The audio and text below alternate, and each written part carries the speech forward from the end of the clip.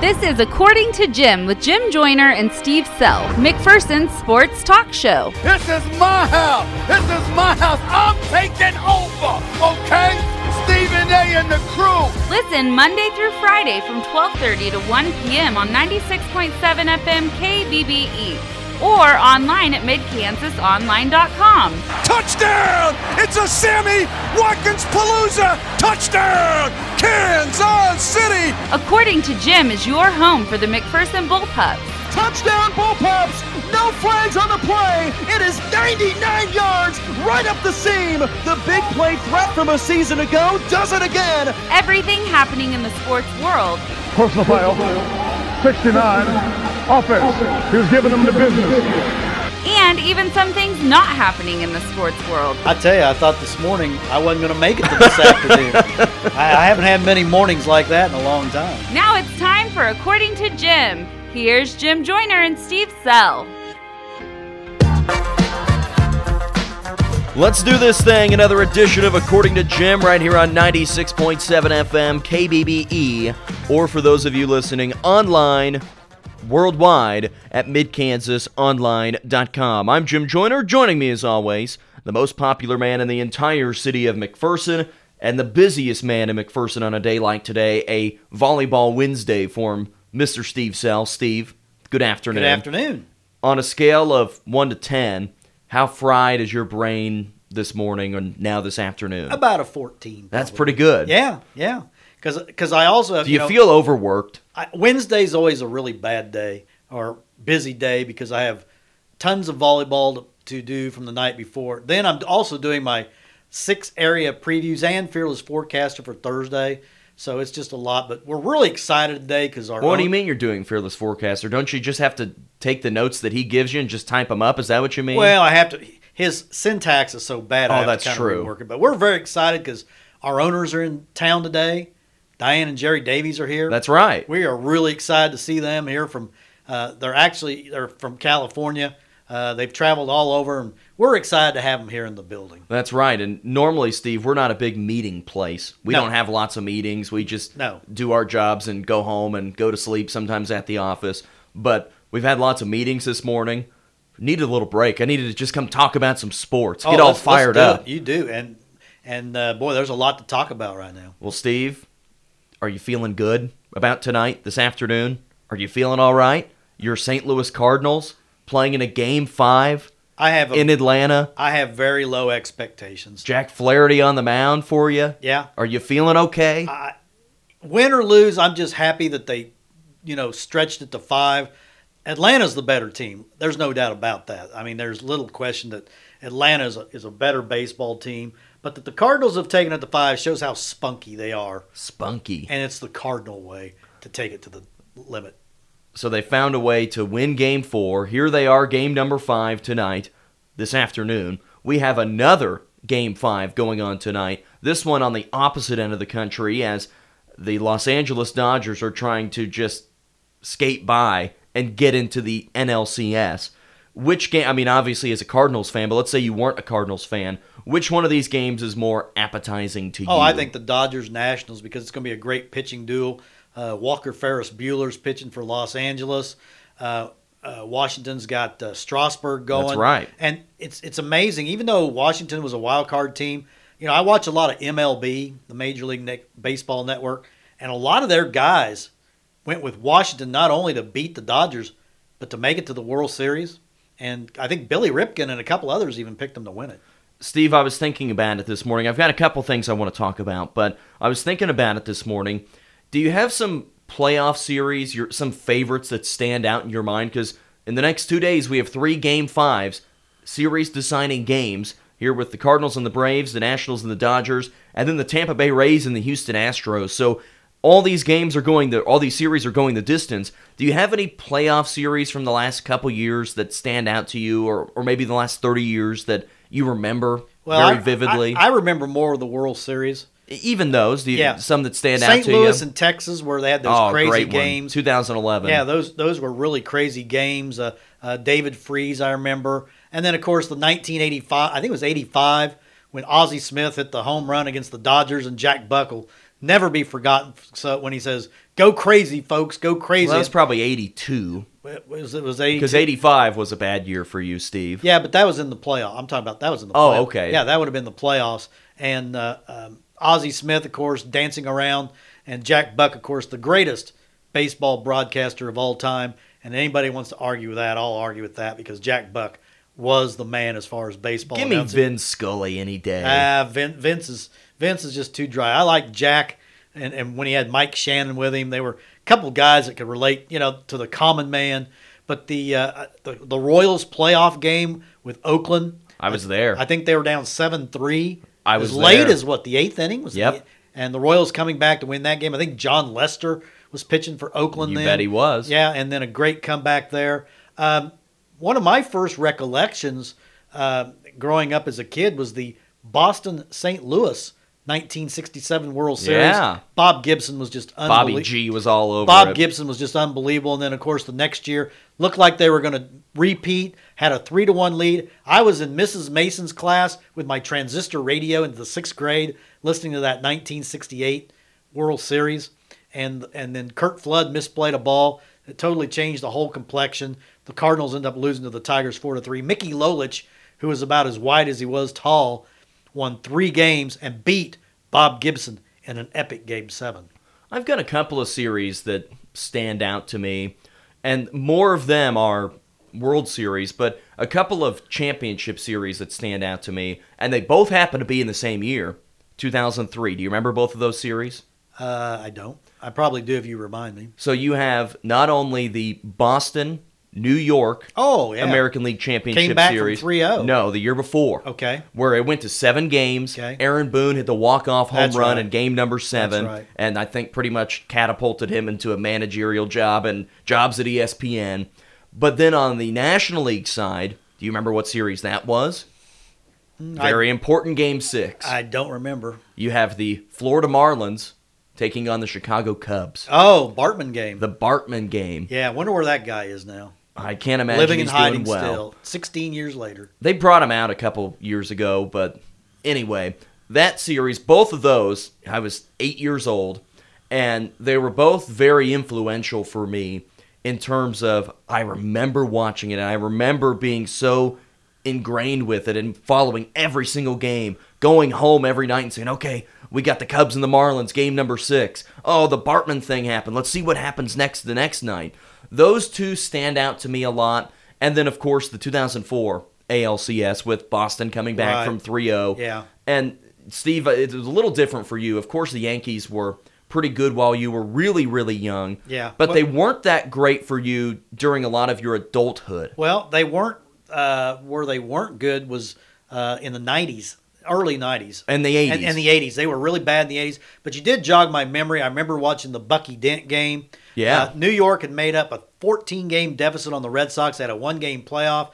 Mike Torres, who was from Topeka, was on the mound for Boston. And Bucky Dent hit one over the monster. Hit one over the monster. It was about a 300-foot. Remember, that they always talk about the green monster.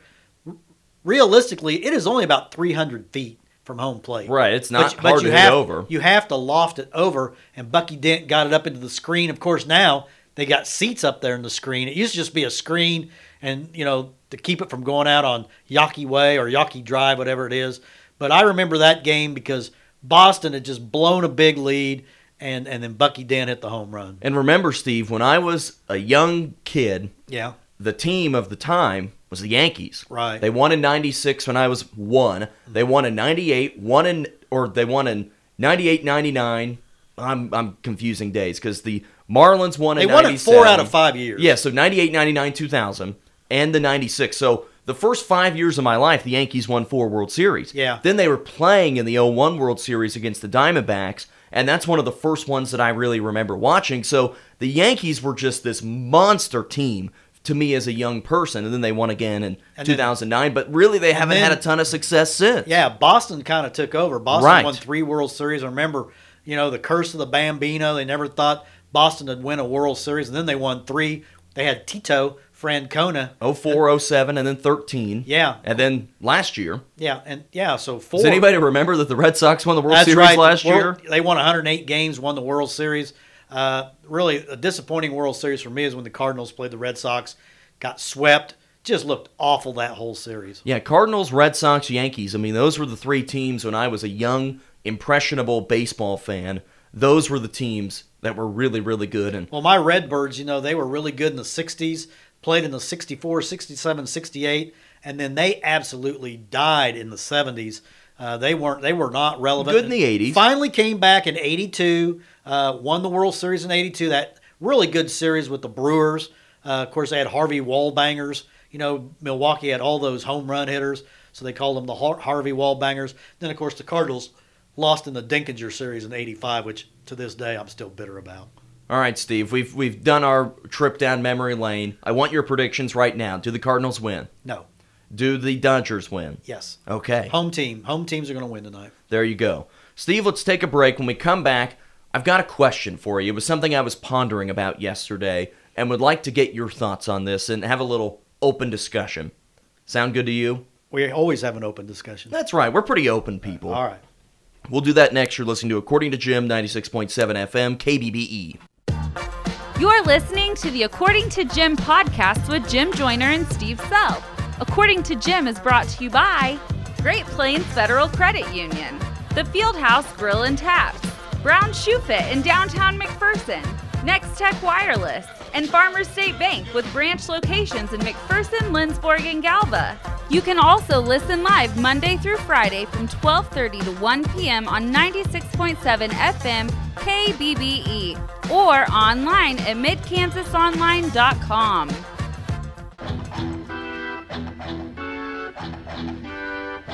Back on this afternoon's According to Jim, 96.7 FM, KBBE. Steve, I have a question for you. Okay, isn't that one of the greatest riffs? This is a good song. Golden Country. Time has come for you, my friend, to answer this question. So I was thinking about this last night, and unfortunately, I follow a college football team that has had to make some coaching changes a few times over the last decade, a college basketball team that has had to make some coaching changes, and you follow a college football team that has had to make several changes in their coaches over the last decade. And I was thinking about, okay, do we have a golden rule? Do we have standards? Do we have a typical protocol on what we do in terms of judging how much time we should give coaches at a new school? And I kind of thought about this because of the reaction I saw from some K-State fans over the weekend with Coach Chris Kleiman. I've seen the reaction with Les Miles a few times, that they like to make changes quick. And I feel like it's now more than ever.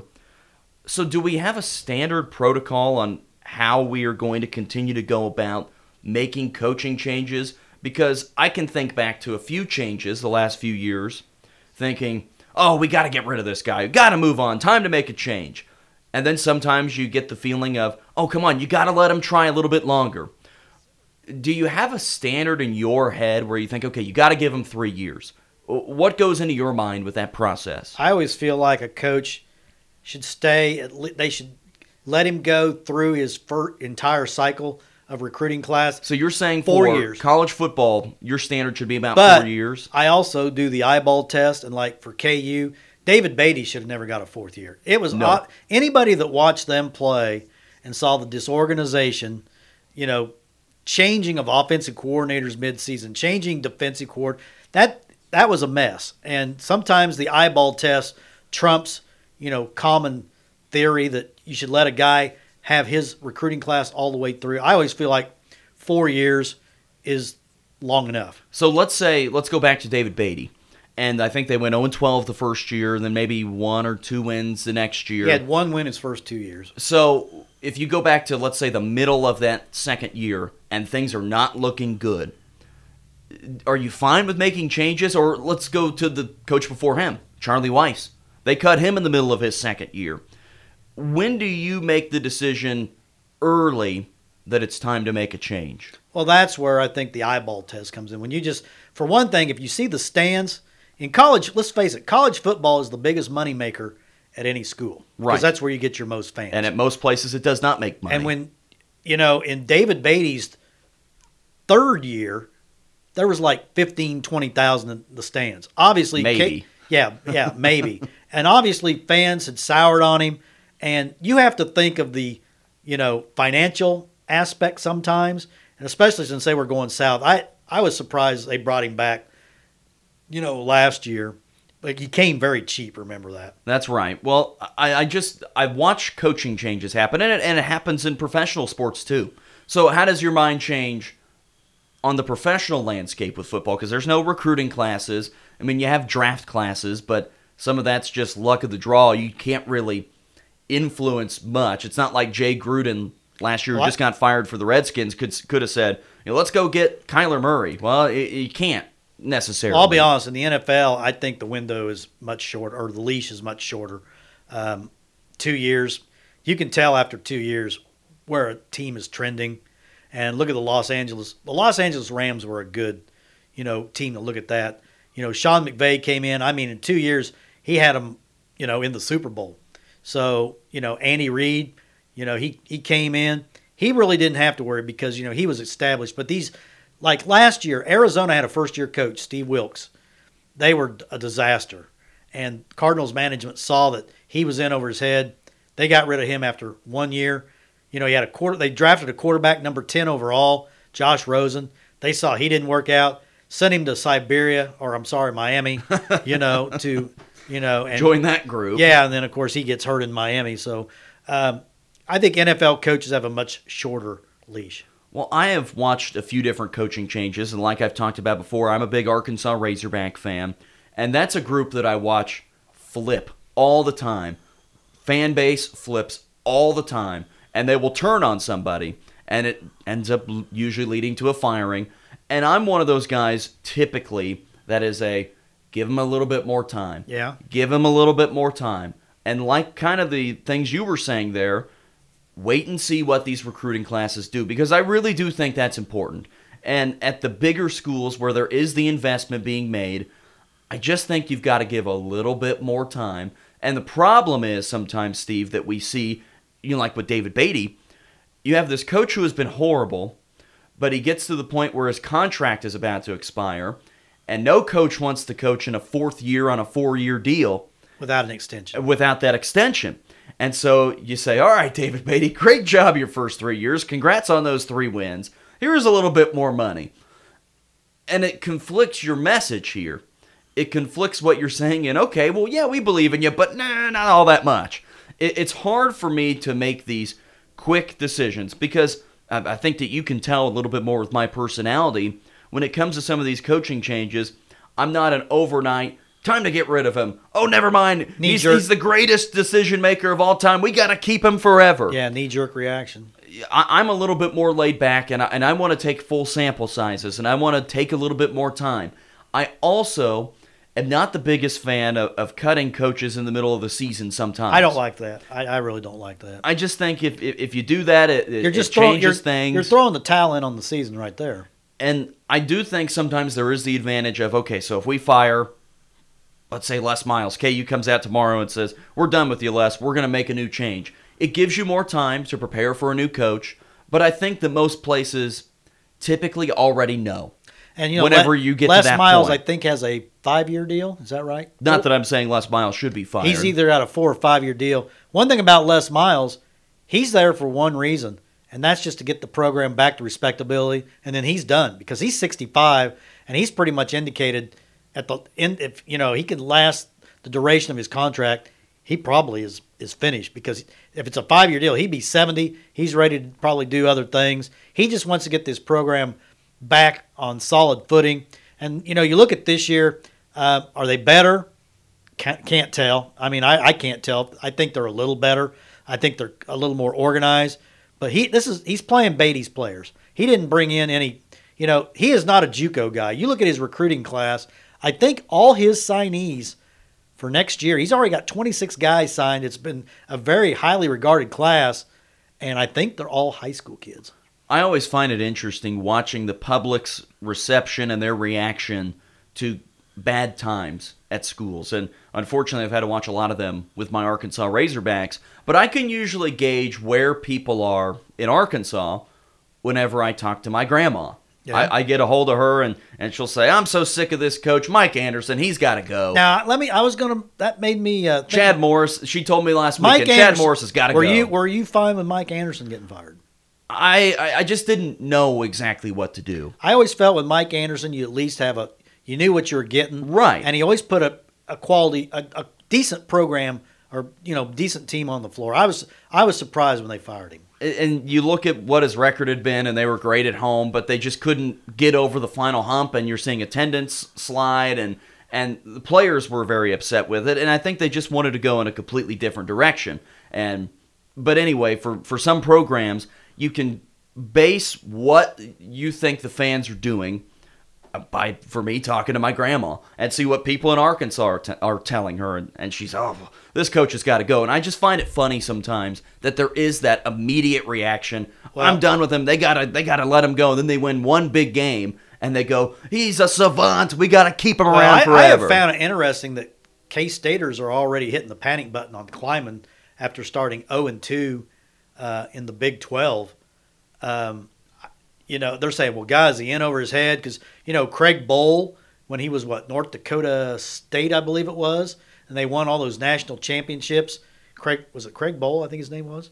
He's now at Wyoming. Okay. And he's had moderate success at Wyoming. I mean, Craig Bowl's name came up for a lot of jobs.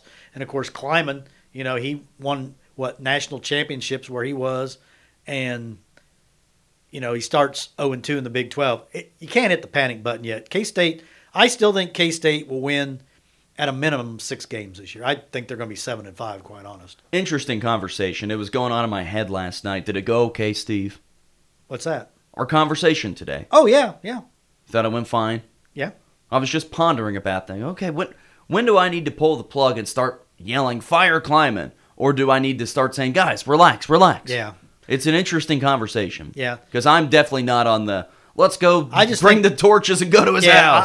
I'm not one of those guys. I'm just not a knee-jerk reaction guy. No. Other than David Beatty. Well, that was just bad. That was bad. You don't hire coaches that have never been head coaches Turner before. Gill is the same way. Yeah. All right, Steve, one more break. You're listening to According to Jim, 96.7 FM, KBBE.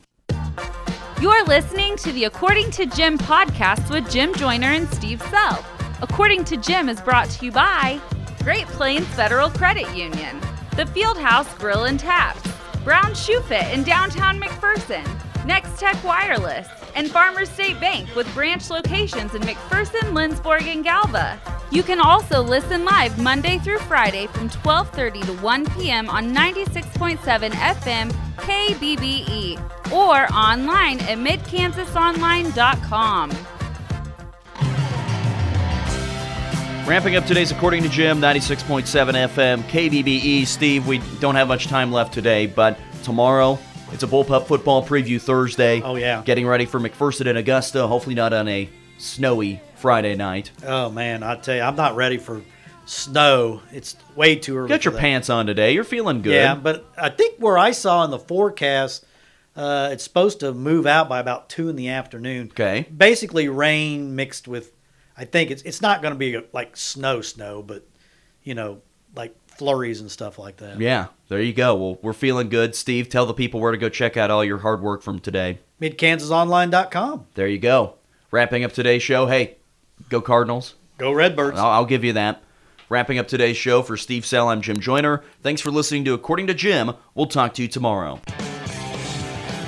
According to Jim with Jim Joyner and Steve Sell was brought to you by Great Plains Federal Credit Union, The Fieldhouse Grill and Taps, Brown Shoe Fit in downtown McPherson, Next Tech Wireless, and Farmers State Bank with branch locations in McPherson, Lindsborg, and Galva. Make sure to listen to According to Jim every weekday from 12:30 to 1 p.m. right here on 96.7 FM KBBE.